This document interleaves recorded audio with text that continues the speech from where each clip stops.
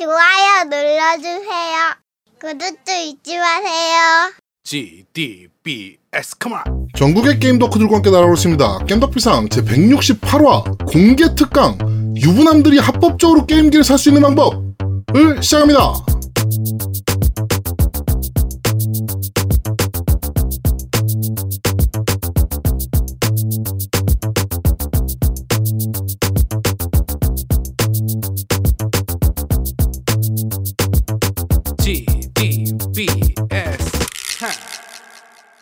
저는 진행을 맡은 제아도목이고요. 제 옆에 저를 트주는 노우미님 나와 계십니다. 안녕하세요.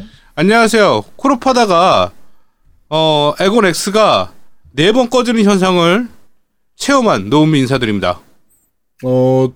콜업 이번 모던 어페어가 이제 발매를 했는데 그렇죠.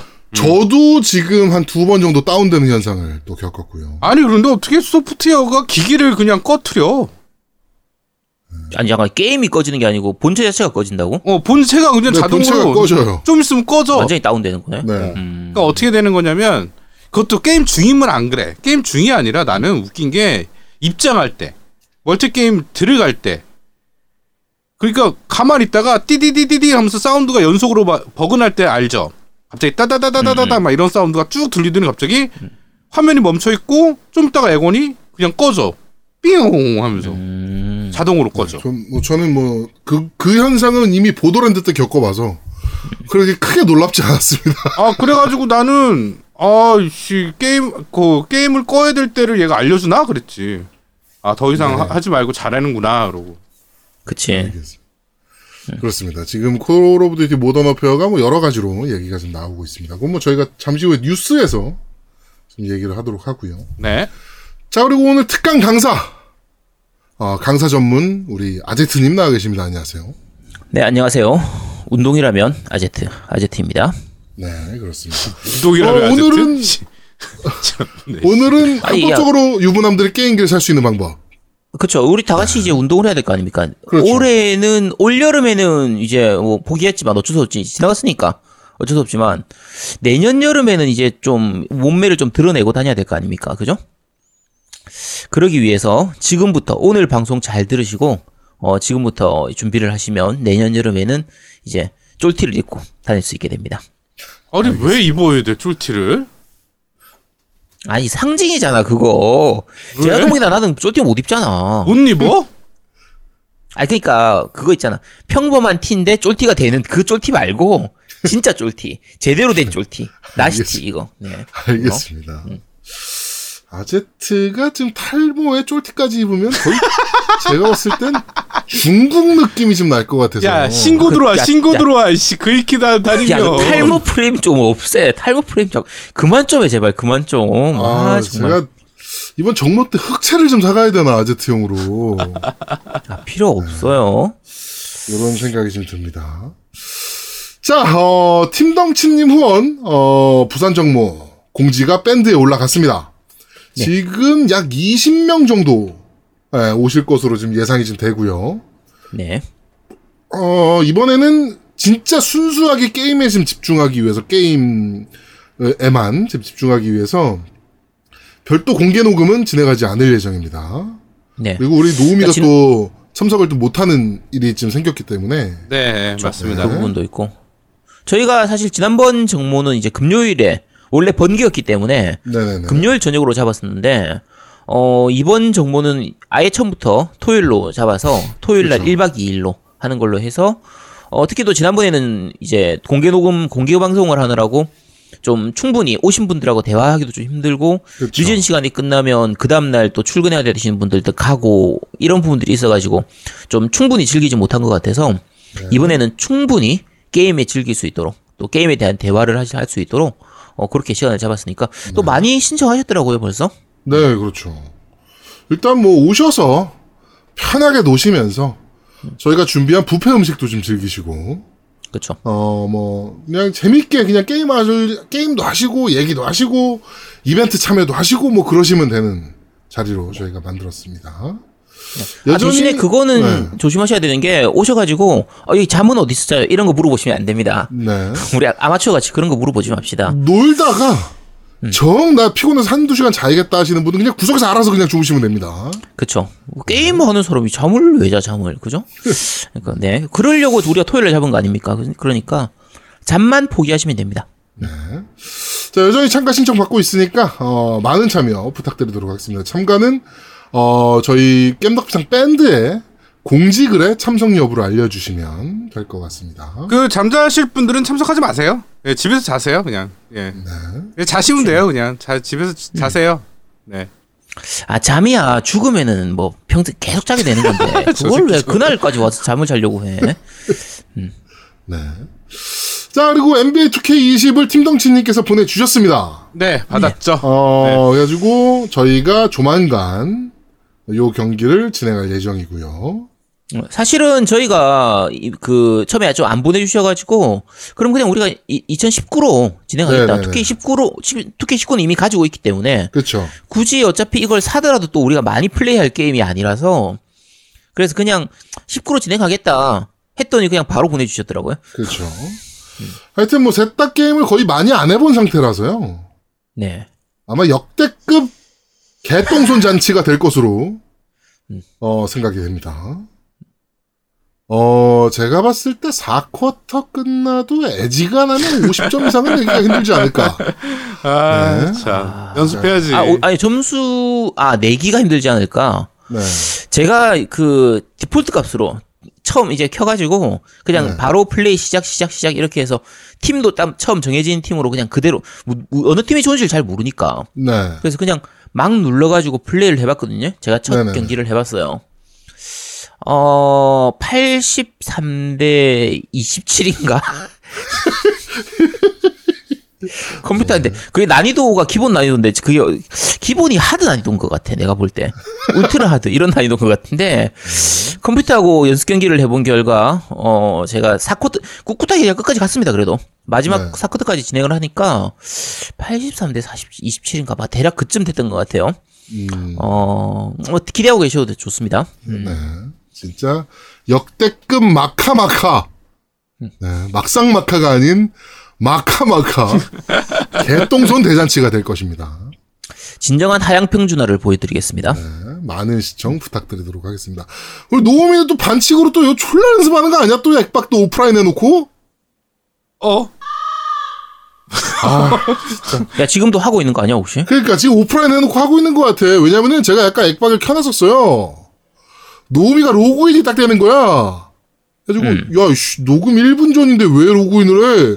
라고 하고서 친구 리스트에 딱 들어가 봤더니 오프라인 딱 되는. 오프라인은 아니야. 바꾼 거지. 끈 거야, 그새. 끈 거야. 저 녹음해야죠. 끈 거야. 아니요. 끄면 오프라인이라고 안 떠요. 끄면 몇 분 전 종료 이렇게 뜹니다. 네. 이거 분단 전기 야, 못했다. 딱 걸렸네. 분단 전기 못했잖아. 이거 해야 되는데. 그렇습니다. 자, 오늘은 유부남들이 합법적으로 게임기를 살 수 있는 방법에 대해서 특강이 있을 예정입니다. 오늘 방송을 듣고 나시면 스위치가 됐건 플스4가 됐건 엑스박스가 됐건 마음 놓고 사실 수 있을 겁니다. 그쵸. 우리 아제트가 참고로- 보장합니다. 네, 참고로 지금 유부남이 아니니까 나는 이 방송을 들을 필요가 없겠구나. 이렇게 생각하시면 안 됩니다. 네.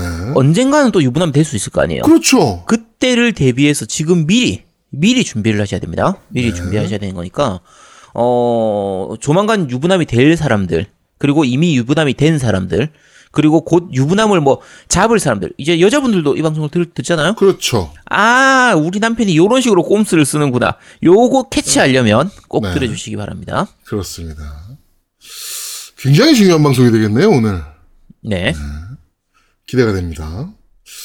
자, 그리고 이번 주 광고가 없습니다. 이번 주부터 저희가 광고가 끝이 났고요. 쌍쌍국지 광고까지 이제 모두가 종료가 됐고요. 갑자기 저희가 분에 넘치게 광고가 좀 몰아치는 바람에 좀 많은 게임들을 저희가 광고를 좀 할 수가 있었습니다. 네. 다 여러분 덕분입니다. 네, 다시 한번 진심으로 광고주분들께 감사의 말씀드리고 저희 방송을 들어주시면서 저희가 소개해드렸던 게임들을 다운받고 즐겨주셨던 많은 분들께 다시 한번 감사의 말씀을 드리도록 하겠습니다. 11월 말까지는 광고가 없고요. 11월 말 정도에 저희가 광고가 아마 시작되지 않을까 생각이 자꾸 되는 게 하나 있습니다. 그러면 이제 광고도 없으니까 좀 휴방하면 안 되나요? 안 되고요. 네. 왜요? 아니, 야, 광고 있을 때는 광고 있어서 휴방 못 한다고 하더니, 그럼 광고 없으니까 휴방해도 되는 거 아니야? 안 돼요. 왠지 알아요? 왜? 저희 지금 게임이 너무 많이 밀렸어요. 리뷰해야 될 게임이 너무 많습니다, 지금. 제가 봤을 때 일주일에 2개씩 내보내도 부족할 판국이에요, 지금. 야, 그거 한 일주일에 10개 이렇게 몰아쳐버리고 그냥 끝하면 안 되나? 한 2주 쉬면 안 되나? 그렇게 할 수 있어요, 게임을? 아니, 그냥 대강 얘기하면 엔딩을 되지. 봐야 리뷰를 할 거 아닙니까? 아니, 또. 굳이 엔딩 보고 리뷰를 할 필요 뭐 있어? 그냥 대강 하고 나서 대강이. 네가 얘기했던 거예요. 엔딩을 봐야 자기 리뷰할 수 있다고. 아니, 내가 지금까지 사실은 나무 위키에서 다 이렇게 긁어가지고 얘기했던 거야. 양아치네, 이거 진짜. 별로 티가 안 났나 보네. 네. 그래서 그렇습니다. 하여튼, 광고주분들, 이 방송 듣고 계신 광고주분들께서는, 광고 부탁드리도록 하겠습니다.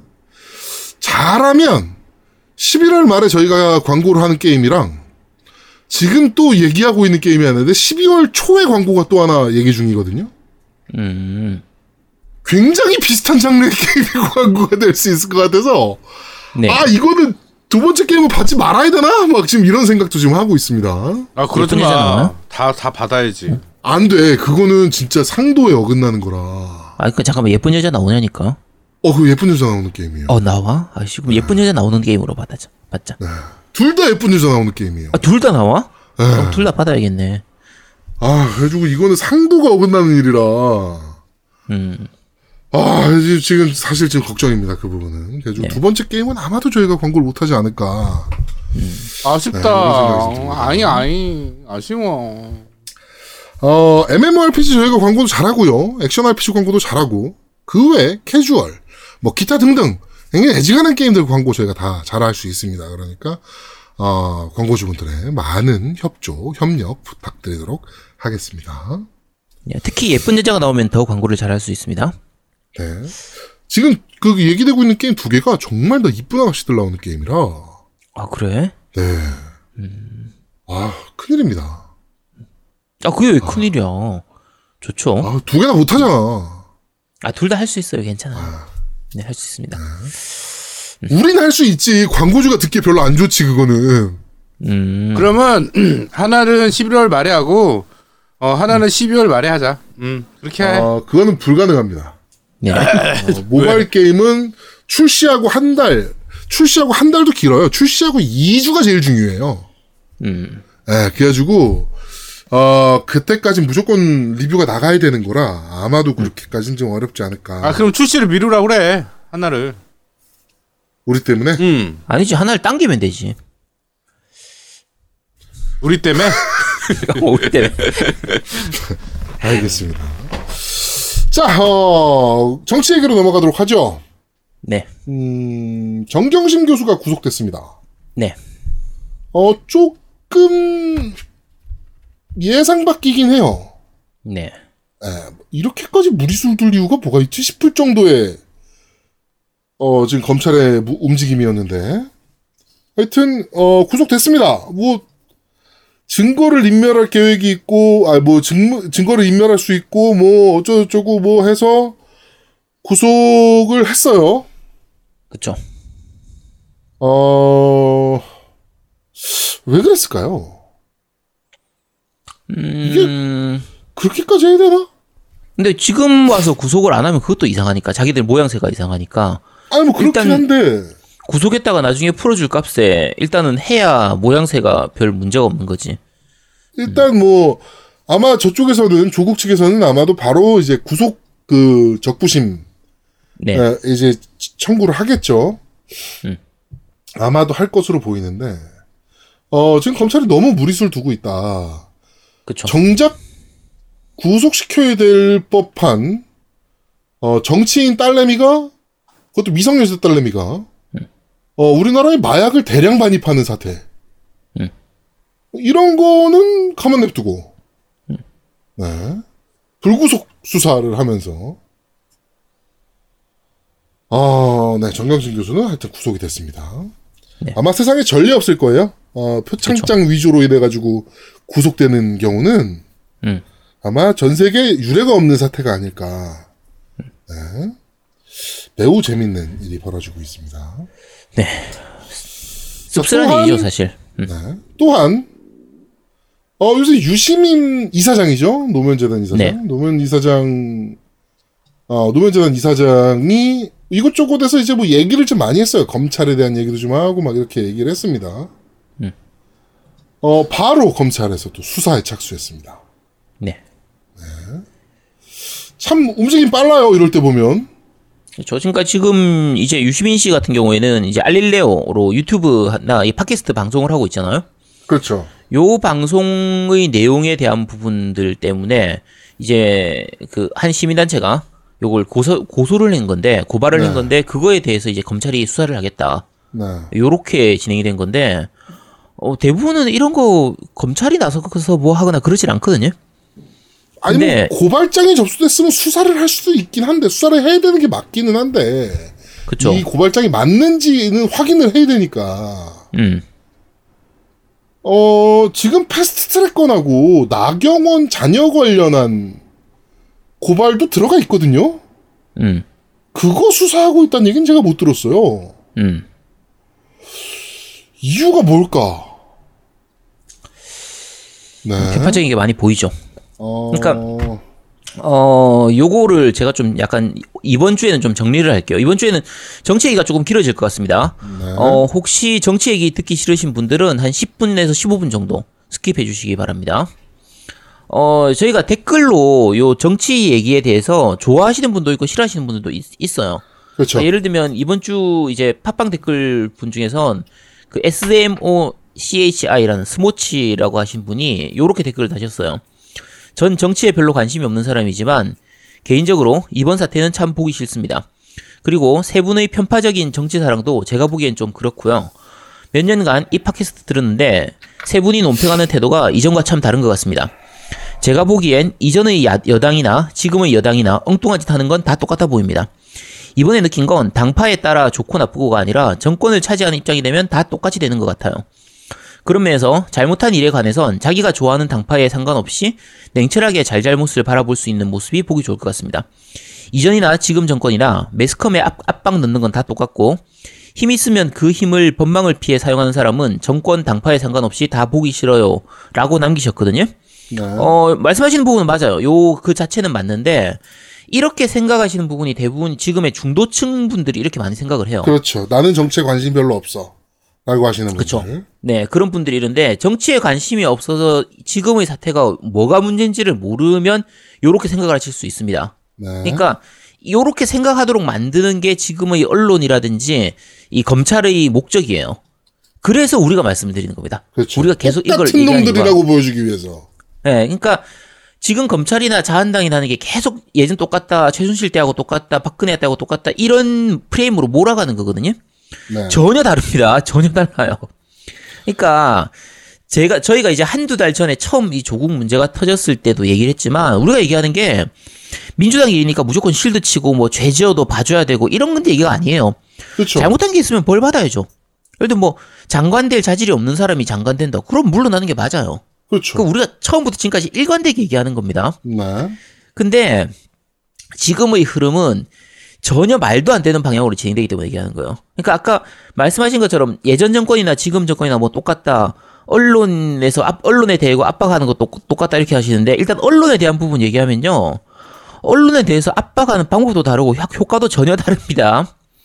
만약에 지금 민주당이나 지금 청와대가 언론을 이렇게 압박을 했다라고 하면요. 예를 들어서 만약에 그랬다고 하면 지금 이런 식으로 보도가 쏟아지진 않아요. 절대. 그치. 네, 그거는 장담할 수 있습니다. 네, 그러니까 지금 보통 뭘 가지고 압박했다 이렇게 얘기하냐면 정권이 보통 당대표가 나와가지고 아 그런 거 참 유감이다. 요렇게 얘기하는 거 가지고 압박이라고 얘기하거든요. 네. 옛날 정권이 어떻게 했냐면요. 뒤에서 윗대가리에 있는 사람 불러다가 막 이렇게 거의 협박하다시피 하고 지시하거나 아니면 아예 뭐 방송사 사장을 갈아치운다든지 그런 식으로 했었어요. 네. 지금하고 전혀 다릅니다. 그러니까 박근혜 때 같으면 JTBC에서 그 최순실 태블릿 때문에 이제 완전히 팩트 폭파하기 전까지만 해도 공중파든 뉴스 방송이든 대부분의 언론들이 다 잠잠했었어요. 그렇죠. 그러니까 뭐 세월호 관련된 의혹이든지 뭐 정윤회의 문제라든지 뭐 삼성 이재용의 그 권력 승계 문제, 삼성물산하고 제일모직하고 그런 문제들이 언론에 거의 안 나왔었어요. 네. 자, 이명박 때 사자방이라고 우리 부르는 그 권력형 비리들 있잖아요. 그렇죠. 그런 거 뉴스에 거의 안 나왔단 말이에요. 거의 안 나왔죠. 몇몇 포스코 인터넷 그 언론들에서만 좀 떠들었었고. 그렇죠. 그러니까 그런 권력형 비리가 왜 문제냐면 수조에서 수십조씩 그 세금이 낭비되기도 하고 실제로 그게 국민들한테 피해가 온단 말이에요. 그러니까 이명박 때 같으면 포스코 같은 그 거대 기업이 수조 원을 날리고 그게 이명박 뒷주머니로 들어가고 이렇게 됐는데 언론에서 그런 기사 찾아보신 분 있어요? 거의 없잖아요. 그렇죠. 최근 들어서 그나마 스트레이트 정권 바뀌고 나니까 스트레이트 이런 거 통해가지고 그나마 공중파에서 조금씩 보이는 정도지 지금조차도 언론에서는 그 관련 기사들이 많이 안 나온단 말이에요. 자, 그런데 그러면 그 사건들하고 한번 비교해보세요. 그 이명박이나 박근혜 사건하고 지금 조국 사건하고 어느 게 더 큰 사건인지. 조국이 훨씬 훨씬 더 정말 사소한 사건이거든요. 근데 그쵸. 그거를 지금 이렇게 엄청 크게 하는 거죠. 그리고 자, 아까 권력형 비리 있잖아요. 지금 이게 조국이 권력형 비리냐면요. 전혀 아닙니다. 권력형하고 아무 상관없는 비리예요. 그러니까 자, 지금 사태에서 문제가 되는 부분이 크게 세 가지예요. 자, 여러분 잘 생각하셔야 됩니다. 세 가지예요. 첫 번째가 이제 조국 딸의 입시 비리 문제죠. 네. 요 문제. 자, 두 번째가 사학 관련. 그러니까 웅동학원 관련이거든요. 네, 웅동학원 관련해서. 네, 그러니까 요건 조국의 가족들, 주로 이제 동생이나 아버지하고 걸린 부분인데 이 사학 관련 부분이고 세 번째는 이제 사모펀드 부분이에요. 네. 요건 이제 아까 정경심 교수 자기 조국의 이제 와이프나 그 다른 친척들 이렇게 약간 얽혀 있는 부분인데 요 세 가지가 다 권력형 비리가 아닙니다. 그러니까 아니, 일단 하나씩 법무장관이 아닐 때야, 다. 법무장관뿐만 아니고. 그치. 얘가 민정수석. 민정수석일 때도 아니에요. 아니 사모펀드는 민정수석하고 약간 걸리긴 해요. 조금 걸리긴 하는데 자, 지금 말씀하신 것처럼 조국 딸 입시 비리 문제는 이제 뭐 인턴 관련 문제라든지 표창장 문제라든지 논문 공정성 문제 이런 거 그런 건데 그 고등학생이 논문 쓸 수 있냐 없냐 이런 문제인데 아까 말씀한 것처럼 조국이 뭐 민정수석도 아니고 아무것도 아닐 때예요. 그냥 교수일 때입니다. 조국이 관여한 부분이 있을 건덕지가 없는 부분이거든요. 그렇죠. 이게 무슨 권력형 비리야? 그러니까 이 사실은 꼼수는 있었어요. 그러니까 누가 봐도 여러 가지로 꼼수는 보입니다. 근데 그게 지금도 그 당시도 마찬가지고 지금도 마찬가지인데 수시 입학의 그 허점이에요. 뭐 입시 사정관제라든지 여러 가지 그 문제점들이 많으니까 스카이캐슬 드라마 보면 많이 나오잖아요. 그러니까 네. 애들이 공부하는 게 중요한 게 아니라 무슨 뭐 포트폴리오를 짠다는 둥, 뭐 독서회를 한다는 둥, 뭐 고등학생이 무슨 논문 쓰고 인턴십하고 봉사활동하고 그걸 뭐 점수에다 반영하고 그게 그런 입시 시스템 자체가 문제가 있는 거란 말이에요. 그렇죠. 그러니까 그걸 바꾸자고 하잖아요. 이번에 그 문재인 대통령 연설할 때도 그 정시 비중을 좀 높이겠다. 정시 확대하겠다. 그렇죠. 그러니까 수시 입학에서의 그런 문제점들이 많으니까 그런 부분들을 개선하겠다고 얘기를 하는 거고 그 부분은 사실은 이런 부분들은 예전부터 바꾸려고 했던 부분들이거든요. 네. 오히려 이런 게 허점이 돼가지고 있는 사람들, 돈 많은 사람들이 좀 이제 이용해 먹기 좋은 그런 부분들이 좀 있다 보니까. 그러니까 요건 시스템 자체를 고쳐야지 뭐 조국 딸의 입시 부분이 어쩌고저쩌고 물론 이제 아까 말씀드린 것처럼 제가 보면 좀 약간 치맛바람을 많이 날린 것 같긴 해요. 근데 네. 불법적인 부분은 아직 확인된 게 없습니다. 요거는 검찰 조사가 진행 중인 거니까 그거는 그냥 그것대로 처리하면 됩니다. 그렇죠. 자, 두 번째는 거기서 뭐가 나오면 처벌하면 되지. 그것에 맞게 처벌받으면 돼요, 그냥. 그렇지, 그건 처벌하면 되는 겁니다. 자, 두 번째는 이제 사학 관련이에요. 웅동학원 블루 부분인데 요것도 역시 꼼수는 많이 보입니다. 그러니까 보면 불법하고 편법의 그 사이에서 왔다 갔다 하면서 이렇게 하는 건데 요것도 마찬가지로 조사해가지고 처벌받아야 될 부분 있으면 처벌하면 됩니다. 네. 근데 대부분 요게 우리나라 사학재단 자체의 문제예요. 그러니까 요거는 이제 말이 길어질까 봐 조금 애매하긴 한데 우리나라에서 대표적으로 비영리 법인이면서 실제로는 영리 활동을 하는 재단이나 사단이 있어요. 네. 그게 뭐냐면 의료법인이고 첫 번째가 의료법인이에요. 네. 두 번째가 종교법인이고 네. 세 번째가 학교법인입니다. 맞습니다. 요 세 개는 실제로 얘들이 돈을 벌고 이 재단들을 사고 팔고를 해요.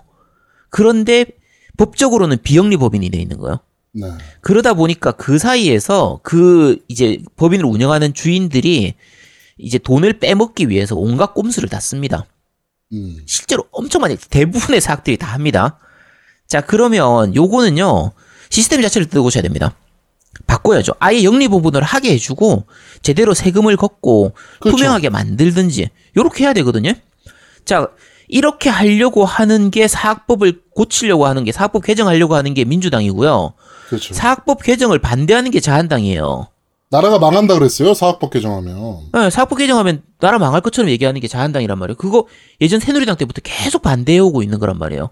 그렇죠. 이상하지 않아요? 그래요? 그러니까 아까 말씀드린 것처럼 이것도 마찬가지인데 조국 가족이 죄가 없어 이 얘기가 아닙니다. 만약에 조국 가족들이 죄가 있으면 처벌받으면 되죠. 근데 이 부분에서 조국이 얼마나 관여했냐는 부분은 아직 알 수가 없어요. 그렇죠. 그러니까 자세히 보면 조국이 이사로 올라가 있긴 한데 대부분 이런 사학 같은 경우에는 가족들을 이렇게 이름을 다 집어넣습니다. 친척들 다 이름 집어넣거든요. 대부분의 운영은 아버지나 동생에 의해서 이루어졌고 지금 문제가 되는 사건들도 대부분이 90년대나 2000년대 초반에 이루어진 일들이에요. 그러니까 이거는 처벌을 받을 수도 있지만 제일 처음에 말한 것처럼 조국이 권력을 이용한 그 권력형 비리하고는 아무 상관이 없는 거예요. 그렇죠. 상관없는 겁니다. 이것도 아까 말씀드린 것처럼 처벌하면 됩니다. 자, 세 번째가 상호펀드 문제인데 상호펀드 문제는 조금 복잡합니다. 요거는 아직까지 이게 다 안 드러난 부분도 있고요. 뭐 코링크라든지 익성이라든지 WFM 이렇게 여러 가지 회사들이 꼬여 있어가지고 좀 거의 보면 주식을 이용한 사기꾼들이 약간 작전 세력이 끼어든 부분들이 있는데 네. 요게 보기에 따라서 다른 게 조국의 조카나 조국의 아내가 이제 주범이다. 요렇게 보는 게 우파 쪽에서 보는 거고 아니다 피해자다라고 보는 게 좌파 쪽에서 보는 거예요. 그렇죠. 근데 현재로서는 알 수가 없습니다. 근데 제가 볼 때는 피해자거나 그 조국의 조카가 어설픈 공범으로 보여요. 시다바리로 들어갔다가 완전히 잘못 덤탱이 그럴 수도 있죠. 그런 걸로 보이긴 하는데 알 수 없습니다. 아직은 알 수가 없어요. 그러니까 제가 보는 요 판의 그 형태는 사기꾼들이 조국 와이프를 엮어가지고 조국의 이름을 팔아서 뭔가 일을 진행하려고 했는데 그게 생각만큼 잘 안 돼서 꼬여가지고 이렇게 파토나는 그런 모습으로 보이거든요. 네. 근데 자 언론에서 얘기할 때는 이런 식으로 비추는 거예요. 야, 이 사모펀드를 해가지고 조국이 어마무시한 돈을 번 것처럼 요렇게 포장을 하고 있는 거예요. 그렇죠. 그러니까 뭐 알려지지 않으니까 말할 수 없는 그 누군가에 의해서 관계자에 의하면 어쩌고저쩌고 뭐 소식통에 의하면 이런 식으로 얘기하면서 마치 엄청난 비리가 있는 것처럼 하는데 요 부분은 아직까지 다 안 밝혀졌기 때문에 요것도 수사 진행되고 나면 알 수 있는데 오히려 이 부분은 수사가 좀 더딘 편이에요. 쓸데없는 아까 딸 그 입시 비리와 관련된 부분은 수사를 엄청 많이 하면서 자 그런데 자 지금 제가 말씀드린 요 세 가지가 큰 사건이냐고 하면요. 그 작은 사건은 아닌데 우리나라에서 이 비슷한 사건은 진짜 많이 일어나고 있는 거예요. 네. 1년에 수십 건 수백 건씩이 일어나고 있는 사건이 요 사건들인데 지금 조국의 문제에 대해서는 진짜 검찰에서 미친 듯이 털거든요. 미친 듯이 뜯어먹고 있습니다. 뜯어물고 그렇죠. 있어요. 자, 장난 아니에요 지금 진짜. 자 예전 권력 한번 보세요. 이명박 때나 박근혜 같으면요. 똑같은 잘못을 해도 정치인이나 재벌들은 덜 처벌을 받습니다. 수사를 덜 해요. 자, 근데 지금 조국 사태를 보면요. 오히려 똑같은 일을 했을 때 다른 사람들은 이렇게까지 수사를 많이 안 한단 말이에요. 언론에서 그렇게까지 시끄럽게 안 떠들어요. 근데 유독 이번에 이 사건만큼은 진짜 심각한 일인 것처럼 말 그대로 물고 뜯고 하거든요. 언론하고 그렇죠. 검찰이 나와서 우리가 그거를 지적하는 거예요. 그러니까 말씀드린 것처럼 보수 정권이 했을 때하고 지금이 똑같은 게 아니고 언론을 똑같이 압박하고 어쩌고 하는 게 전혀 아닙니다. 완전히 180도 달라요. 네. 그러니까 지금 조국 수석을 이제 옹호하는 쪽이나 민주당 지지자들이나 지금 집회에 나가는 촛불 집회에서 하는 사람들이 주장하는 게 딴 걸 주장하는 게 아니에요. 검찰하고 언론을 이제 제대로 하라는 거지. 검찰하고 언론이 너무 편파적으로 가고 있고 너무 심각하게 비틀어져 있으니까 요걸 좀 바로잡자라고 하는 거예요. 이거는 어느 쪽을 편들고 하는 그런 부분이 아닙니다. 요거는 제대로 이해를 하셔야 돼요. 네. 그러니까 자 제가 오늘 좀 길게 말씀드렸는데 말씀드린 것처럼 이게 댓글로 자주 올라오는 부분이라서 오늘 말씀드린 걸 끝으로 해가지고 댓글에서 정치와 관련된 부분은 제가 생략하도록 할게요. 요렇게 네. 좀 해주시고 어쨌든 양쪽 다 같이 보고요. 만약에 진짜 중도라고 생각하시면 양쪽에서 얘기하는 유튜브를 한번 둘 다 봐보세요. 유튜브든 뭐 기사든 양쪽 내용을 다 같이 한번 봐보세요. 팟캐스트도 보고 듣고 이제 언론도 보고 같이 보면 오히려 그러면 또 더 잘 보이는 부분이 있거든요. 그렇죠. 그렇게 보시면 됩니다. 그러니까 자, 제일 처음에도 말씀드렸지만 남들 다 하는 짓이니까 조국 가족은 해도 된다 이런 얘기 아니에요. 남들이 다 무단횡단한다고 해서 나도 무단횡단해도 되는 게 아니잖아요. 그렇죠. 남들이 지키든 안 지키든 내가 잘못하면 내가 처벌을 받아야 되는 거예요. 그러니까 조국 가족이 처벌받을 일 있으면 하면 됩니다. 똑같이 법에 따라서 처벌을 하면 돼요. 근데 지금은 그 이상으로 너무 오버해서 다루고 너무 오버해서 처벌을 하고 있으니까 그걸 욕하는 겁니다. 검찰이나 언론을. 네, 그러니까 정리를 하자면 그거예요. 그러니까 사실은 정치 얘기가 듣기 싫으신 분도 있어요. 그러니까 저도 사실은 정치 얘기 별로 그렇게 즐겨 찾거나 이렇게 하진 않아요. 별로 보고 싶지 않아서. 근데 일주일에 한 번이라도 저는 이 방송 하면서 정치 얘기 같이 하는 게 저한테는 되게 좋은 시간이거든요. 제 개인적으로는. 그러니까 일주일에 어떤 일이 있었고 어떤 문제가 있었는지를 얘기를 할 수 있으니까. 근데 뭐 편파적이다 이게 아니라 사실은 솔직히 저희 셋 다 사실만을 보려고 노력하는 거예요. 사실만을. 근데 왜곡되고 잘못 알려진 것들이 너무 많으니까 지금 그거를 바로잡자라고 저희가 얘기하는 거 소리 높여서 얘기해야 된다고 생각해서 얘기하는 거지. 뭐 게임 방송에 무슨 정치 얘기냐. 솔직히 말씀드리면 정치 얘기 듣기 싫으면 아까도 아제트가 얘기했듯이 20-30% 넘기시면 돼요. 그러니까 안 들으셔도 상관없습니다. 저희는 꼭 들어주세요. 그렇죠. 이게 아니니까. 그러니까 정말 정치 얘기 듣기 싫으신 분들은 이렇게 시간을 넘기시면 될 것 같아요. 제가 다음 편집할 때는요. 몇 분부터 정치 얘기가 나오고 몇 분에 끝나는지를 표시하겠습니다. 네, 그러면 될 것 같아요. 네네. 좋은 방법이네요. 네. 자, 이번 주 정치 얘기는 여기까지 하도록 하고요. 정치 얘기가 좀 길어졌습니다. 게임 이야기로 넘어가도록 하겠습니다. 엑스클라우드 시리즈 2편입니다. 저번 주에 제가 킬러 인스팅트를 좀 돌렸는데 상당히 잘 돌아갑니다. 근데 당신 아이폰 쓰잖아요. 아니요, 노트9도 갖고 있어요. 근데 당신 SK 아니잖아요. 근데 KT 쓰고 있습니다. 와이파이로 하고 있다니까요? 근데 왜 SK 이름을 빌려가지고 안드로이드 이름을 빌려가지고 플레이를 하는 이유가 뭡니까? 안드로이드를 쓰고 있으니까요. 아, 참. 근데 잘못했습니까? 지금 아이폰 쓰고 SK도 안 쓰는데 왜? 아니, 안드로이드 폰도 갖고 다닙니다. 이거 지금 처음 할 때 차명 계좌 이용한 거 아니에요? 차명을 이용했죠. 그러니까 야 이거 검찰 불러가지고 구속 수사해야 될 것 같은데. 압수하든가. 압수하든가.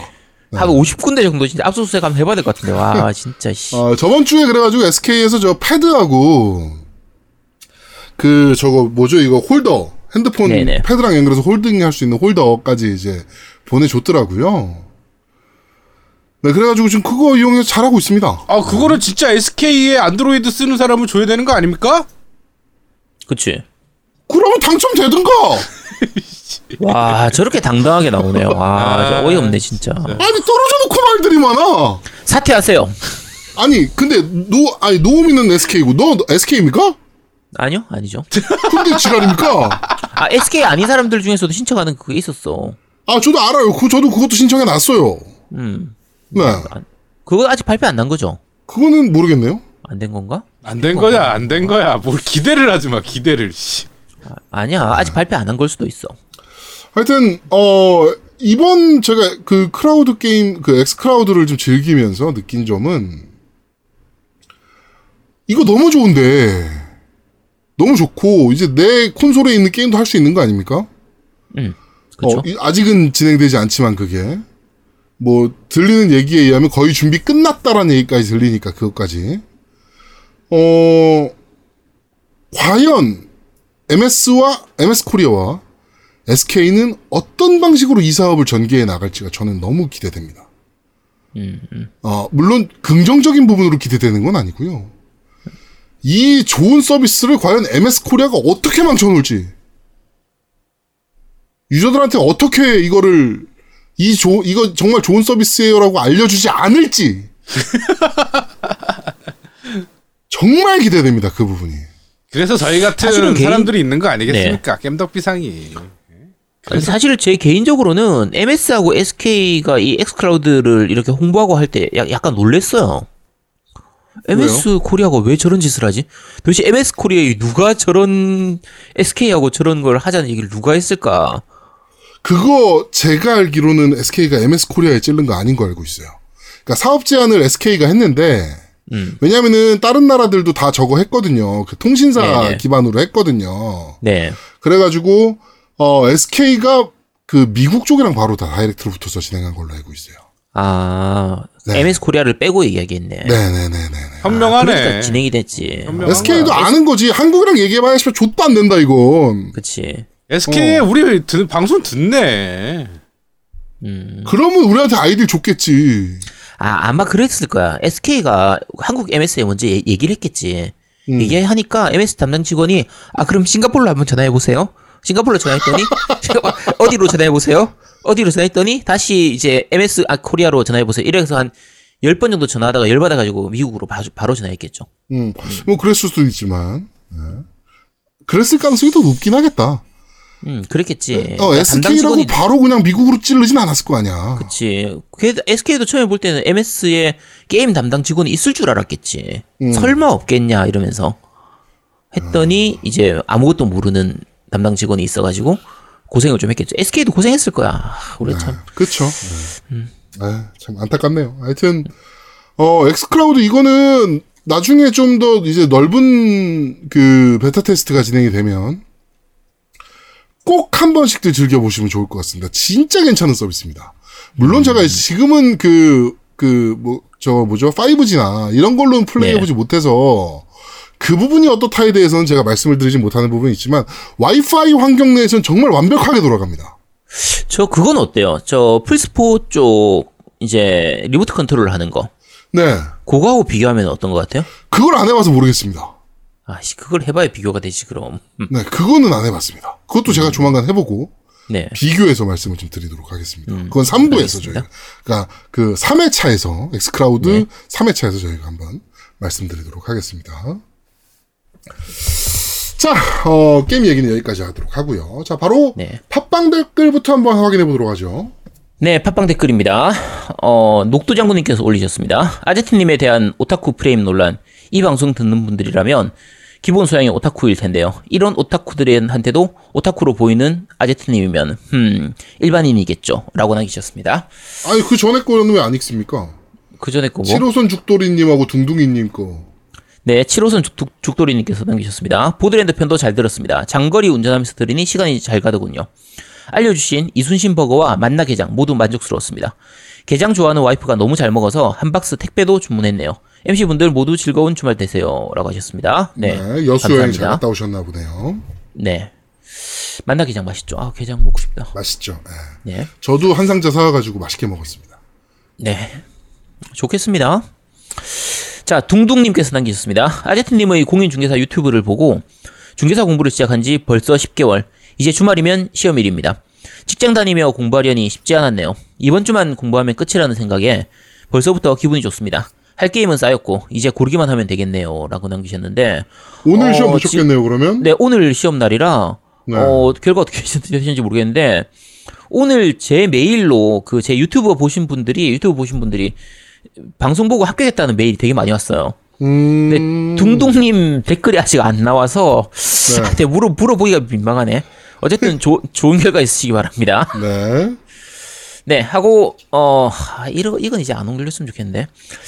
자, 키키사마님께서 남기셨습니다. 대통령님 연설 중 나는 오늘 인간이 아닌 사람들의 본 모습을 보았습니다. 어떻게 그럴 수 있죠? 아무리 생각해도 너무 하는군요. 야유하고 귀처맞고 낙서하고 지들끼리 이야기하고 나 글 쓰는 순간에도 손이 부들거리네요. 군에서도 들어가자마자 외우는 직속상관 관등성명 대통령 국방장관 순으로 내려가죠. 아무리 누가 뭐라 해도 대통령입니다. 어떻게 그렇게 할 수가 있죠? 아무리 뜻이 다르다고 해도 이번 모습은 유치원생만도 못한 모습이었습니다. 어디서 국회의원이 이야기를 하는데 딴짓을 해요 라고 많이 들어본 멘트인데요. 말은 그렇게 하고 지들은 더하네요. 저런 사람 뽑은 사람 정말로 반성해야 합니다. 당분간 약 올라서 잠도 못 자겠네요. 너무 억울하고 약 올라서 혼자 울었네요. 억울해. 약 올라. 이 삐들아. 추신 호빵은 단팥 진리고요. 야채 호빵은 내가 보면 중국 만두 표절처럼 보입니다. 바우츠 사진 도착합니다라고 하면서 확실한 호빵은 단팥이 진리라는 걸 올려주셨습니다. 아까 대통령 얘기 말씀드리면요. 저희가 그 노무현 대통령을 겪었던 입장에서는요. 그때는 더 했습니다. 그땐 진짜 장난 아니에요. 노무현이라는 얘기까지 나왔었으니까 국회 그때는 의장인가 의원인가가 자기는 대통령으로 인정할 수 없다라고 하면서 노무현이라고 했던 때예요. 그때는. 그 나중에 한번 찾아보세요. 그러니까 가끔 이제 정청래 국회의원이 앞에 그 막말로 뭐 어쩌고저쩌고 하면서 막 이렇게 얘기를 많이 하고 저쪽에서 막말하고 사퇴라고 하고 막 욕 엄청나게 했었거든요. 네. 새누리당 이렇게 할 때. 그렇죠.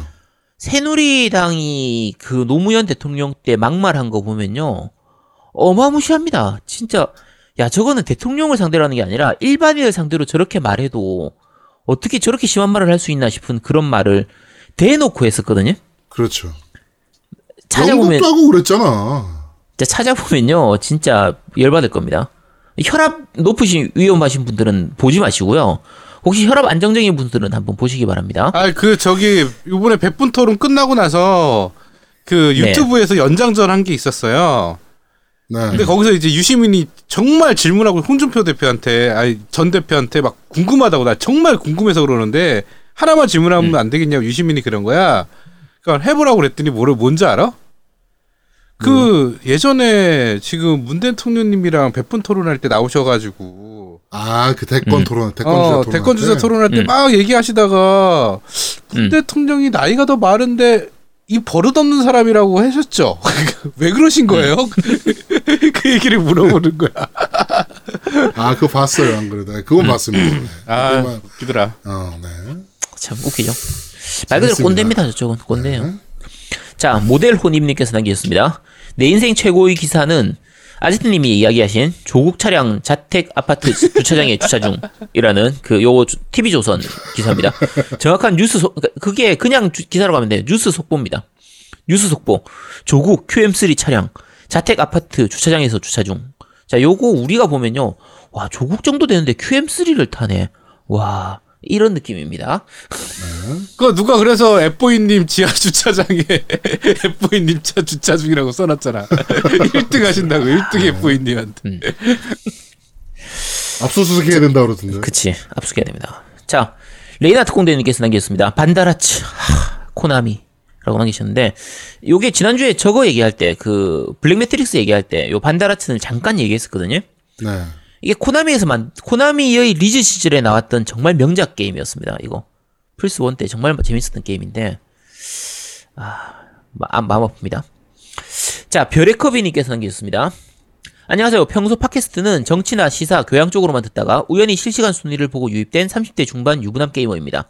저는 시골에서 나고 자랐기 때문에 제 또래 친구들이 페미컴이나 슈퍼페미컴 등을 가지고 놀던 나이에 콘솔을 갖지 못하다가 중학교에 입학하면서 생애 첫 콘솔인 세턴을 구매하였습니다. 다들 플스를 사던 시절이었기에 친구들과 게임을 교환하기도 힘들었고 게임 정보를 구하기도 힘들었죠. 하지만 세가 세턴 특유의 마이너함이 정말 좋았고 차세대기도 득회를 구매했었던 기억이 납니다. 방송에서 당시 제 생에 가장 즐겁게 플레이했던 게임인 가디언 히어로즈를 언급하시는 것을 듣고 그 시절이 떠올라 절로 미소가 지어졌네요. 마을사람 NPC까지 플레이 가능한 VS 모드로 친구들과 즐거운 한때를 가졌었죠. 지금은 비교도 못할 정도의 우수한 퀄리티의 게임이 쏟아져 나오지만 그때 그 시절 친구들과 함께 느끼던 그런 재미는 더 이상 없네요. 블랙 매트릭스 또한 제 최애 게임 중 하나였습니다. 저는 친구들과 플스로 즐기던 파판텍보다도 블랙 매트릭스가 재미면에서는 훨씬 우위에 있었다고 생각하기도 했었는데요. 언급하신 BP 외에도 전투 경험치를 특정 캐릭터에게 분배하여 육성을 보다 손쉽게 할 수 있는 시스템도 독특했죠. 히라가나 가타가나 외워가면서 힘겹게 게임하던 게 엊그제 같은데 어느새 슈퍼 로봇 대전 시리즈가 한글화되어 PC로 발매되는 꿈같은 세상이 되었네요. 아내와 아이 때문에 게임하려는 시간이 많이 가지기 힘든 만큼 겜덕비상을 들으며 상상 플레이라도 해보고자 합니다. 늦가기 청취자이지만 그만큼 더 열심히 듣도록 하겠습니다. 좋은 방송 감사드립니다. PS로 남겨주신 게 반가운 마음에 주절주절 많이 썼습니다. 저는 게임이란 무릇 컨트롤러를 손에 쥐고 소파에 앉아 큰 화면으로 하는 것이란 신념을 가지고 있어서 모바일 게임은 자주 하지 않습니다만 광고를 듣고 쌍쌍국지도 다운받고 호의적인 리뷰도 작성하였습니다. 조금이나마 도움이 되었으면 좋겠습니다.라고 남겼습니다. 아, 정말 큰 도움 됩니다, 이런 거. 네. 네, 정말 감사합니다.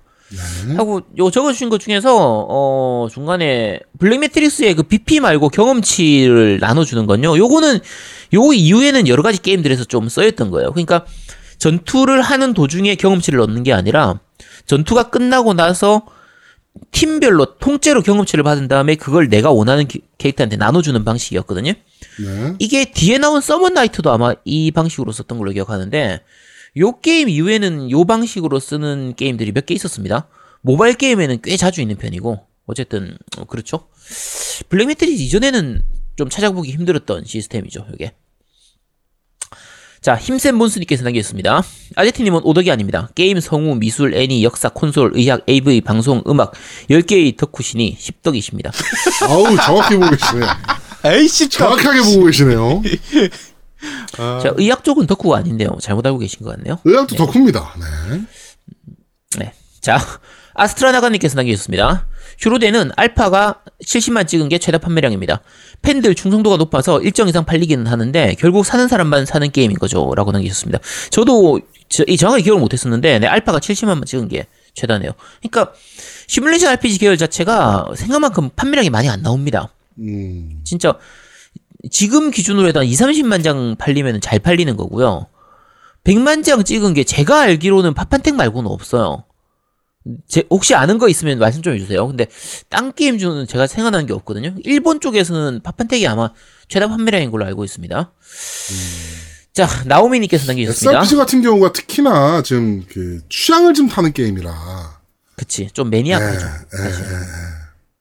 파이어 엠블렘도 인기 좋니 어쩌니 해도 판매량 자체는 생각만큼 많이 안 나와요. 좀 뭐 그런 게 있습니다. 자, 나오미님께서 남겨주셨습니다. 이번 PSN 제공 게임이 MLB던데 제아도목님 이번 프로야구 스프리츠 해보셨나요? MLB와 비교해서 어떤지 궁금하네요. 한편 액박 제공 게임이 닌자 가이덴이라니 해봐야 하는데 북미 골드는 카드 결제 안 되나요? 국내 스토어는 게임 등록도 제대로 안 되어 있고 무료 게임도 반복되어 나오는 게 너무 심한 것 같아요. 엑스클라우드가 성공하려면 국내 스토어부터 제대로 서비스해줘야 하지 않을까 생각합니다. 라고 남기셨는데 그러니까 요거 설명 좀 해드려야 할 것 같네요. 그러니까 네. 그 액박 쪽을 안 쓰시는 분들은 요 시스템이 뭔지를 잘 몰라서 이렇게 말씀하시는 것 같은데, 그러니까 모르실 수 있을 것 같아요. 제가 말씀드리겠는데, 액박은 요 각 나라별로 나오는 게임이 다른 경우도 있고요. 근데 그 액1 같은 경우, 엑스박스 1은 그냥 기기 내의 설정만 바꾸면 다른 나라 걸 그대로 다운받을 수가 있어요. 그래서 문제가 안 되는데 3606 게임 같은 경우에는 그 나라의 이제 기기 자체를 바꾸는 게 문제가 아니라 기기의 설정을 바꾸는 게 문제가 아니라 계정이 귀속되어 있는 나라에 따라가는 거예요. 그래서 지금 북미 골드를 카드 결제로 하는 게 중요한 게 아니라 네. 계정 자체를 미국으로 이민을 가셔야 됩니다. 그렇죠. 요 이민 가는 과정은 조금 복잡해요. 그리고 이제 이민 갈 때 카드 결제, 그 카드 등록을 해야 되는 부분도 있거든요. 그래서 요거는 설명이 좀 길어지기 때문에 그 유정구님 그 글이라든지 루리앱에서 엑스박스 그쪽 안에 보면 이민 가는 법 나와 있을 겁니다. 그거 찾아서 하시면 됩니다. 일단 그걸로 해서 등록을 하고 나면요. 골드는 국내 골드를 등록을 해도 북미에서 그대로 다 쓸 수가 있어요. 골드 쓰는 거는 상관이 없거든요. 어느 나라 걸 해도 상관이 없는데, 그리고 북미 자체, 그러니까 그 골드는 뭐 카드 결제로 하는 게 문제가 아니라 아마존이나 이렇게 딴 데서 사셔도 돼요. 뭐 MCT 게임이라든지 다른 그 리셀러들한테 구매를 하셔도 되기 때문에 골드를 구매하는 건 별 문제가 안 되는데 계정 자체를 북미로 만드는 게 처음 약간 조금 이제 귀찮은 부분이 있습니다. 그거는 그렇죠. 이제 네 한번 잘 찾아서 해보시도록 하세요. 설명드리기 좀 길거든요. 자, 돌조신님께서 남겼습니다. 수고하셨습니다. 저것도 대답해 드리면 MLB하고 스피리츠. 그치. 네네.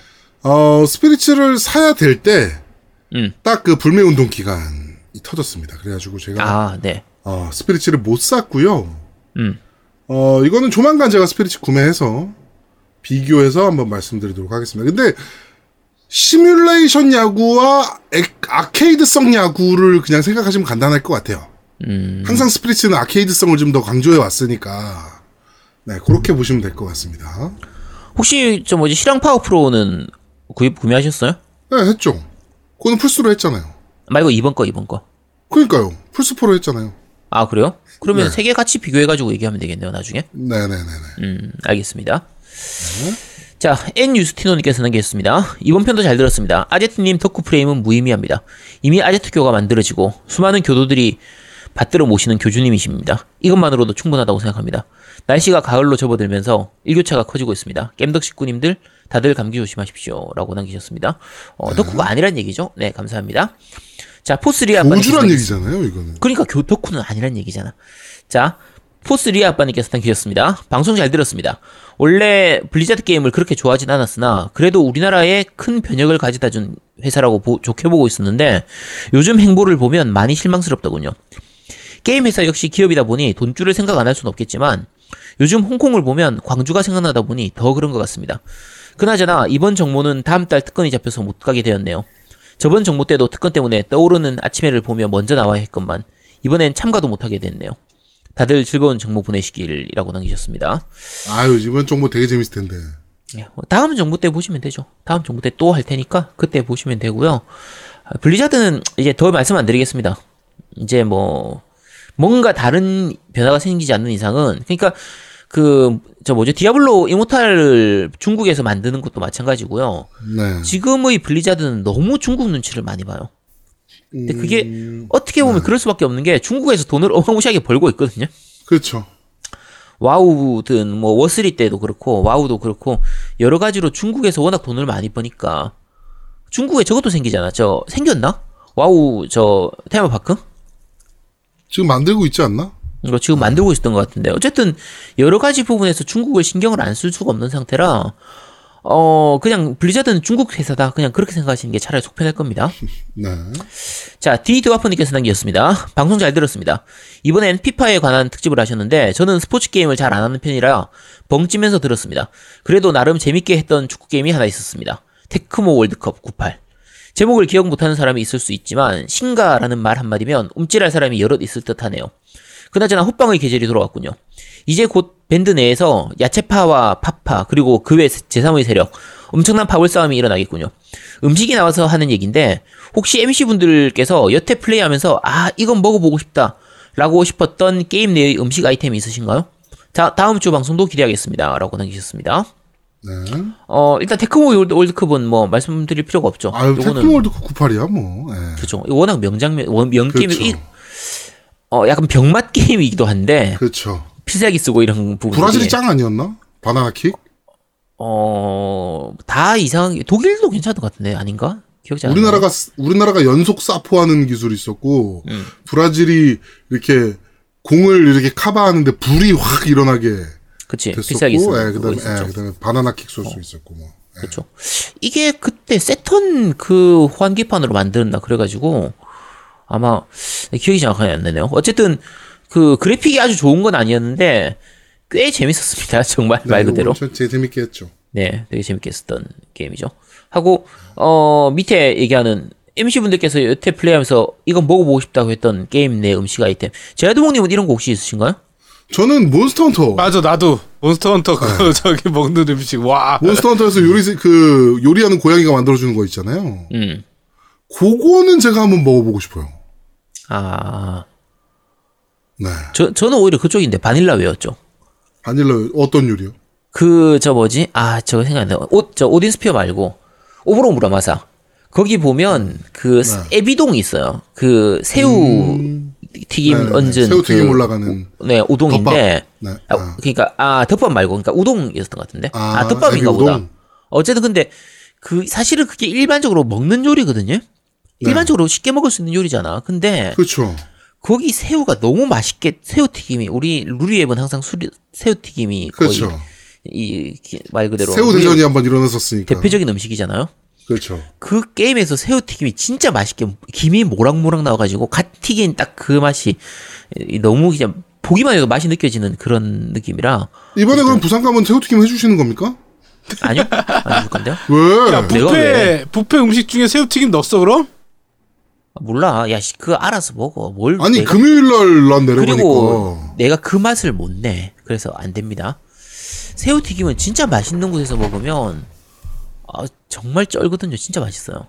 그렇죠. 근데 어쨌든 근데 그 게임 내에서는 진짜 너무 맛있게 보여가지고 저희 동네 횟집이 하나 되게 작은 횟집이 하나 있어요. 네. 근데 저희 아들은 거기 이제 그 새우튀김을 먹으러 갑니다. 거기 새우튀김이 좀 맛있어요. 네. 살도 튼실하고 튀김옷도 딱 적당히 해가지고 굉장히 맛있습니다. 근데 그 일본식 튀김이 아니고 거기는 이제 진짜 한국식 튀김이잖아요. 네. 일본식처럼 막 이렇게 그 뭐라 그럴까요? 튀김가루 이렇게 막 튀어나오게 만드는 게 아니고 정말 한국식으로 그냥 어떻게 보면 약간 무덤하게 튀긴 느낌인데 네, 근데 거기 새우튀김도 꽤 괜찮습니다. 제가 새우튀김 되게 맛있게 먹었던 게 인천에 있는 곳인데 그 집이 없어졌어요. 근데 그때 인천에서 세미나가 있어가지고 갔다가 점심시간 때 별 생각 없이 일식 튀김집 이런 느낌처럼 이제 조그마한 일식집 있잖아요. 동네에 있는 진짜 작은 일식집 같은 그런 곳에 가서 그 새우튀김 세트 이런 거 있는 거, 덮밥 세트 이런 거 있는 거를 먹었는데 튀김이 딱 2개만 나오는 거예요. 보통은 이제 좀 다른 튀김도 먹고 이렇게 좀 많이 나오는데 그렇죠. 그 집은 딸랑 새우 딱 2마리만 주는 거야. 너무 짜잖아. 너무 맛있는 거야, 근데.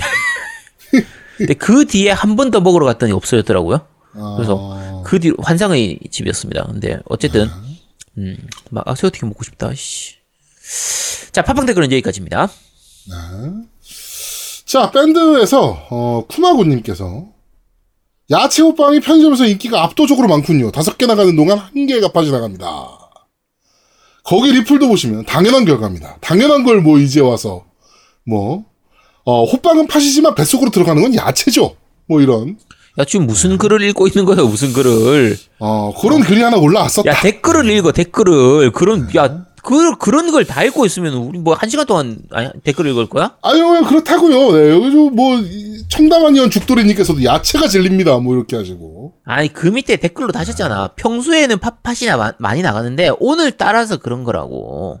근데 쭉 보시면 여기 보면은 다 저거예요. 야, 진짜 2명 빼고는 다 구차하게 야채. 이러지 맙시다. 진짜 이거 똑같은 거예요. 이미 진정한 호빵은 야채라는 거죠. 대통령 선거 다 끝났는데 그 다음 해야 돼가지고 대통령 다시 뽑자고 하는 거하고 똑같은 거야. 작년에 이미 이거 생겼으면 다시 뽑아야지. 야, 작년에 이거에 대한 논란은 이미 다 끝났어. 팥으로 다 끝났단 말이야. 그걸 왜 지금 와서 얘기를 해? 구차하잖아, 진짜. 이게 뭐 하는 짓입니까? 아니, 또 이렇게 말씀을 하시길래. 네. 자, 팟빵 댓글, 밴드 리뷰 읽어드리겠습니다. 앱보이님께서, 또 1등이군요. 이번 주 후기는 RS에서 첨부하겠습니다. 로드 모바일, 아직 접지 못하고 있습니다. 겜덕비상 나빠요. 좀 이따 두목님 곁에 한번 가보겠습니다. 라고 남겨주셨네요. 네, 사실 지금 로드 모바일 같은 경우에 이제 제아도목하고 노우미는 다 접었고, 네. 노우미하고 제아도목의 길드, 연맹에 있던, 그 길드에 있던 모든 분들이 이제 저희 연맹으로 합쳤거든요. 그렇죠. 오신 분들이 하나같이 얘기합니다. 신세계라고. 와, 지금까지 제아도목 길드에서 그렇게 고생을 했는데 여기 오니까 천국이라고 얘기하십니다. 네, 천국에 있으니까 지금 거의 그만두지는 못하고 계시는 거죠. 너무 좋아서. 아직 저희 단톡방 운영 중이에요. 그거 한번 물어보세요, 그게. 네. 우리 길드 오신 분들한테 한번 물어봐 보세요. 알겠습니다. 가니까 어떻냐 한번 물어봐 보십시오. 자, 폭주닌자님께서 이건 분명 소스가 있는 듯합니다. 특무부 검사, 특수부 검사 50명 투입해서 앱보이님 거주지 인근 300km 거주자 휴대폰 사무실 자택 압수수색해야 된다고 봅니다. 라고 남겨주셨고요. 팀덩치님께서 좋은 생각입니다. 조사는 기소 후에 라고 하시고 잡식겜돌이님도 일단 구속부터 시키죠. 증거는 나중에 채고. 그쵸. 맞죠. 네. 자, 근자감님께서 앱보이님은 후원이라는 명목으로 MC들에게 금품을 제공하고 그 대가로 게시물 업로드 시간을 사전에 통보받는다는 의혹이 있습니다. MC들께서는 모든 회원들 앞에 한 점 의혹이 없도록 명확한 답을 내놓으셔야 합니다. 라고 남겨주셨습니다. 저희가 그러진 않고요. 네, 그냥 저희도 신기해요. 보면은. 이거 진짜 신기한 게요. 가끔 저희가 그 대강의 업로드 시간을 가르쳐 주는 경우도 있거든요. 네. 일부 사람들, 다른 사람들한테. 앱보이님한테 하는 게 아니고, 딴 사람들한테 가끔, 오늘은 2시쯤 올릴 것 같아요. 이렇게 얘기해 주기도 합니다. 저희가 많이 늦어지는 경우. 네. 그런 그러니까 경우. 가끔 이제 뭐 팟빵이나 이런 데서, 그러니까 밴드에서 이렇게 질문하시는 경우나, 또 개인적으로 질문하시는 경우도 있어요. 그래서 그런 경우에는 저희가 대략 오늘은 아마 딴지에서 일이 있어가지고 한 3시쯤 업로드 될 거 이렇게 얘기하는데 그분들이 앱보이님 못 이겨요. 그러니까요. 못 이깁니다, 진짜. 야, 이건 뭐, 의욕 어쩌고저쩌고 할 그게 아닙니다. 자, 마법나무님께서 이번 방송도 잘 들었습니다. 문득 궁금한 것이 있는데요. 파밍이나 FPS 게임 등에서 아이템 등급을 녹색, 파란색, 보라색, 노란색 순으로 많이 되어 있는데 이거 무슨 게임에서 시작한 건지 아시나요? 게임 신사 아제트님이 좀 알려주십시오. 라고 남겨주셨네요. 네, 모릅니다. 저도 모르겠네요. 네, 저도 모르겠어요. 디아블로 아닌가? 아닌 것 같은데. 이거는 그 이전에 다른 일반적인 그 서양식 RPG들 있잖아요. 네. 그쪽에서도 많이 썼던 그거라 시작이 뭐부터인지는 모르겠어요. 네, 이건 전혀 모르겠습니다. 그러니까 요게 단순히 색깔 부분도 있지만 보통 이제 등급 있잖아요. 노멀 등급. 노멀 아이템, 그러니까 보통 흰색이 노멀 아이템이고요. 녹색이 아니고 파란색으로 넘어가는데, 그러니까 녹색은 중간에 끼인 거고요. 보통은 흰색이 노멀 아이템, 파란색이 매직 아이템, 보라색을 에픽으로 많이 넣고, 그 다음에 이제 뭐, 전설, 레전드 넣고, 중간에 하나 더 있었던 것 같은데? 뭐, 요런 식으로 하는 그게 있거든요? 그게 말하는 에픽, 레전드, 뭐, 더 올라가면 고대 전설, 뭐, 지금 나오는 거는 뭐, 약간 진한 노란색이나 이제 갈색 이런 걸로 해가지고, 뭐, 그렇게 넣거나, 초록색은 보통 세트 아이템을 초록색으로 많이 쓰는 편이죠. 근데, 어디서 시작되는지 모르겠습니다. 그거는 저도 모르겠네요. 네, 궁금하네요. 네, 저도 한번 찾아봐야 되겠네. 근데 뭘 찾아봐야 되지, 근데? 그러게요. 네. 혹시 아는 분 계시면 말씀해 주시기 바랍니다. 자, 샤인스파크님께서 저도 신에피소드 청취 댓글을 달고 싶은데 아직 정주행 35회를 끝내고 36화를 듣고 있습니다. 167화면 아직도 130화 정도 남아있는데요.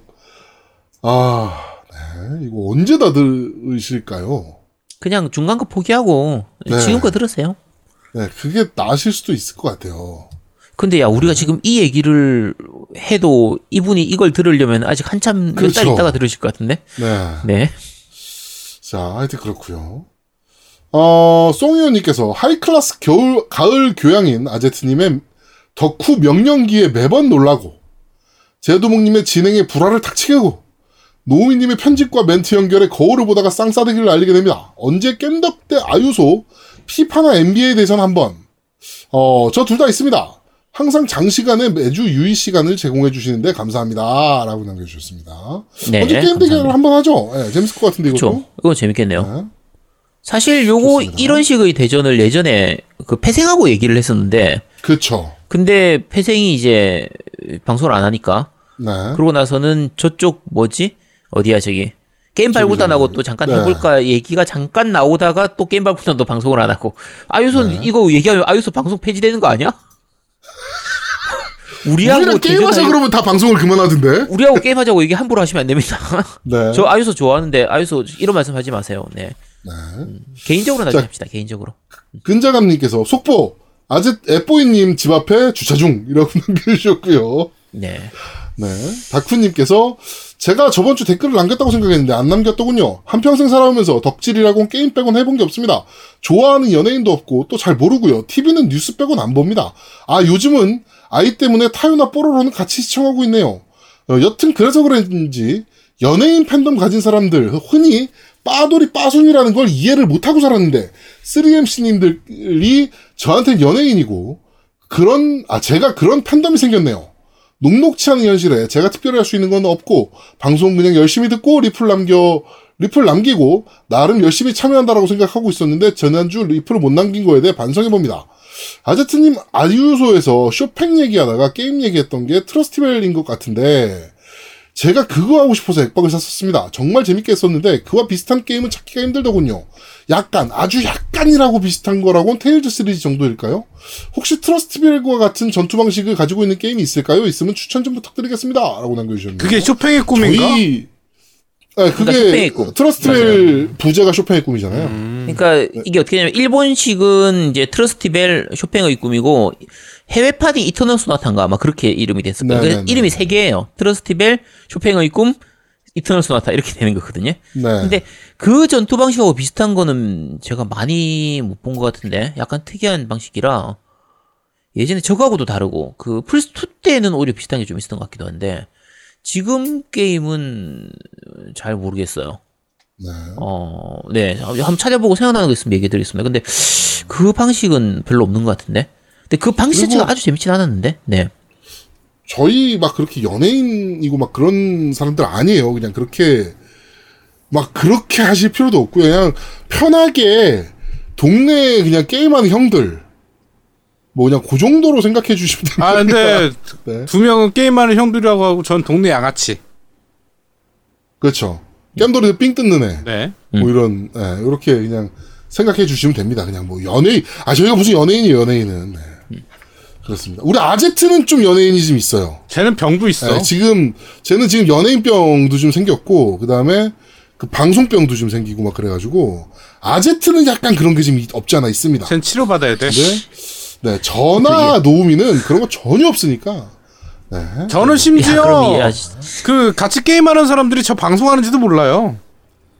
그래갖고 뭐 그런 경우 많죠. 그러니까 막 게임하다가 나 되게 많이 무시해요. 막 그러니까 이런 업계 얘기를 막 하고 있으면 난 알고 얘기하는 건데, 아 네가 뭐 그런 걸 어떻게 네 때한테 뭘 그런 거 알아? 막 이런 식으로 얘기해요. 황당할 때 많습니다. 그 사람들이 이 방송 듣나 보네. 그러니까 그렇게 하는 거지. 네. 자, 하여튼 아제트는 연예인병도 좀 있고 그런 게 좀 있는데. 네. 야, 너 그러면 내가 탈모에 연예인병이 있는 덕후라는 거 아니야? 그렇죠. 그 프레임 좀 이제 그만해 좀. 아니요, 정말. 그때 연예인병 얘기는 우리 호이호이님도 얘기하셨던 거예요. 맞아. 아제트님 연예인병 있다고, 연예인병 생겼다고. 네, 그렇습니다. 인정하겠습니다. 네. 호이님이 하셨으면 인정해야지. 네. 자, 플로우시기님께서 방송 재밌게 들었습니다. 벌써 11월이 다 되어가네요. 저는 요즘 몬스터헌터 아이스본을 재밌게 즐기고 있습니다. 변명을 조금 하자면 수출 규제 이전에 사전 예약했던 거라 조금의 죄책감을 덜고 즐겼습니다. MC분들도 출구 전략으로 사전 예약했던 거라고 하고 즐겼으면 좋았을 건데 너무나도 정직한 분들이라 그러지 못해 아쉽네요. 아이스본은 파티 플레이가 어느 정도 강요되는 컨텐츠인데 그만큼 파티 플레이가 훨씬 재밌어졌습니다. 그런데 겜덕비상 집회소는 90점인 MC분들이 안 계시다 보니 유령 집회소가 되어버려 함께 즐기지 못해 아베가 더욱 미워집니다. 11월에는 좀 좋게 풀리고 밴드분들과 즐겁게 헌팅하는 날을 고대해봅니다. 라고 하셨는데 조만간 들어가겠습니다. 네, 저희 샀어요. 샀고요. 네. 사실은 제가 프레이 급한 게임 지금 불 좀 끄고 그러니까 프레이를 좀 해보려고 딱 들어가는 순간 와 이거 손대는 순간에 내가 딴 게임 아무것도 못하겠다는 생각이 드는 거야. 그러니까 초반에 딱 스타트 나오는 순간에 내가 두근거려가지고 야 이걸 내가 지금 시작하는 순간에 나는 한 달 동안 딴 게임 못하겠다 이 생각이 들어서 저는 아예 시작도 안 했어요. 그래서 와 진짜 겁나더라. 아예 스타트도 안 하고 아마 아이스본 하려면 거의 한 12월 중순은 되어야 할 수 있을 거예요. 네, 하여튼 아이스본 들어갈 겁니다. 저희 네 조만간. 자, 캐스트11님께서 피파 20편 잘 들었습니다. 바뀐 게 별로 없나 했는데 다들 더블 패스라는 게 생겼다더군요. 몰랐습니다. 혹시 오른발로 드리블하다가 순간적으로 왼쪽 발로 옮기고 치고 나가는 개인기 기술 구사법 아시면 좀 알려주세요. 이게 그러니까 왼쪽 발로 드리블 치시다가 오른쪽 스틱을 그 대각선 아래로 내리시면은 오른쪽 발로 툭 치거든요. 그리고 스틱을 그 위로 이렇게 올리시면 아마도 치고 나가는 걸로 위가 알고 있어요. 아니라 스틱을 진행하는 공방향으로 오른쪽 스틱을 밀면 돼. 그러니까 네, 그렇게 오른쪽 스틱을 밀면 갑자기 팍 치고 나가요. 네. 네, 그렇게 되는 걸로 알고 있으니까 그거 해보시고 아니면 다시 한번 말씀해 주세요. 그러니까 원래 정보 가서 노우미님과 피파 한번 겨뤄보고 싶은데 거리가 먼 게 문제네요. 매번 사비로 비싼 호텔 잡아주시는 팀덩치님도 멋져요라고 하셨는데 노우민 이번에 부산 안 옵니다. 그러니까 제아도목이랑 붙으면 돼요. 네. 네, 피파 해보고 싶으시면 온라인으로 그 노우미랑 붙으시면 됩니다. 네, 온라인으로 언제든지 콜하세요. 네. 하시면 돼요. 네. 네. 자, 이번 주 밴드 리뷰는 여기까지입니다. 자, 후원. 네, 후원 말씀해 주시죠. 네, 후원 말씀드리겠습니다. 아, 오늘은 1등 애뽀이님이 당연히 해주셨죠. 네, 1등임을 하셔야 됩니다. 이제부터. 그 다음에 김명동님께서 해주셨고요. 그 다음에 정기후원 회이크당님 그리고 아까 초반에 얘기했듯이 팀덩치님께서 저희 뭐죠? 2K20 NBA NBA 2K20 선물로 보내주셨습니다. 감사합니다. 네, 저는 정기원 회이크당님 그리고 1등 앱보이님 그리고 네버윈터님께서 해주셨네요. 고맙습니다. 네, 저도 1등 앱보이님하고 정기원 회이크당님 그리고 아까 팀덩치님 보내주셨습니다. 감사합니다. 네. 자, 하여튼 이렇게 후원해주시는 많은 분들께 정말 다시 한번 감사의 말씀 드리겠습니다. 자, 저희는 광고 듣고 오겠습니다. 광고! 콘솔 게임의 영원한 친구 겜덕비상 최대 후원자 라운하터 게임 강변 테크노마트 7층 A35에 위치하고 있습니다. G마켓과 옥션 보아행콕 11번가 황아저씨몰을 찾아주세요. 주문 시 겜덕비상 팬이라고 하면 선물도 챙겨드려요.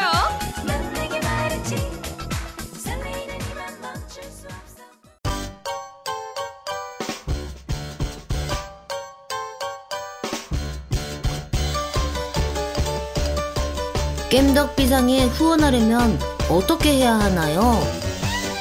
아, 겜덕비상에 후원하고 싶으시다고요? 자, 알려드릴게요. 신한은행 아니죠. 국민은행 아리 기업은행 010-6487-1750 기업은행 010-6487-1750 예금주 노미노 많이 부탁드려요. 자, 저희는 잠시 쉬고 2부에서 여러분들을 찾아뵙도록 하겠습니다. 뿅! 뿅! 대한민국 최고의 게임 방송 딴지라디오 겜덕비상에 광고하세요. 02-771-7707로 전화해 내선번호 1번을 눌러주세요. 이메일 문의도 받습니다. 딴지.마스터@gmail.com으로 보내주세요. 구매력 쩌는 매니아들이 가득합니다.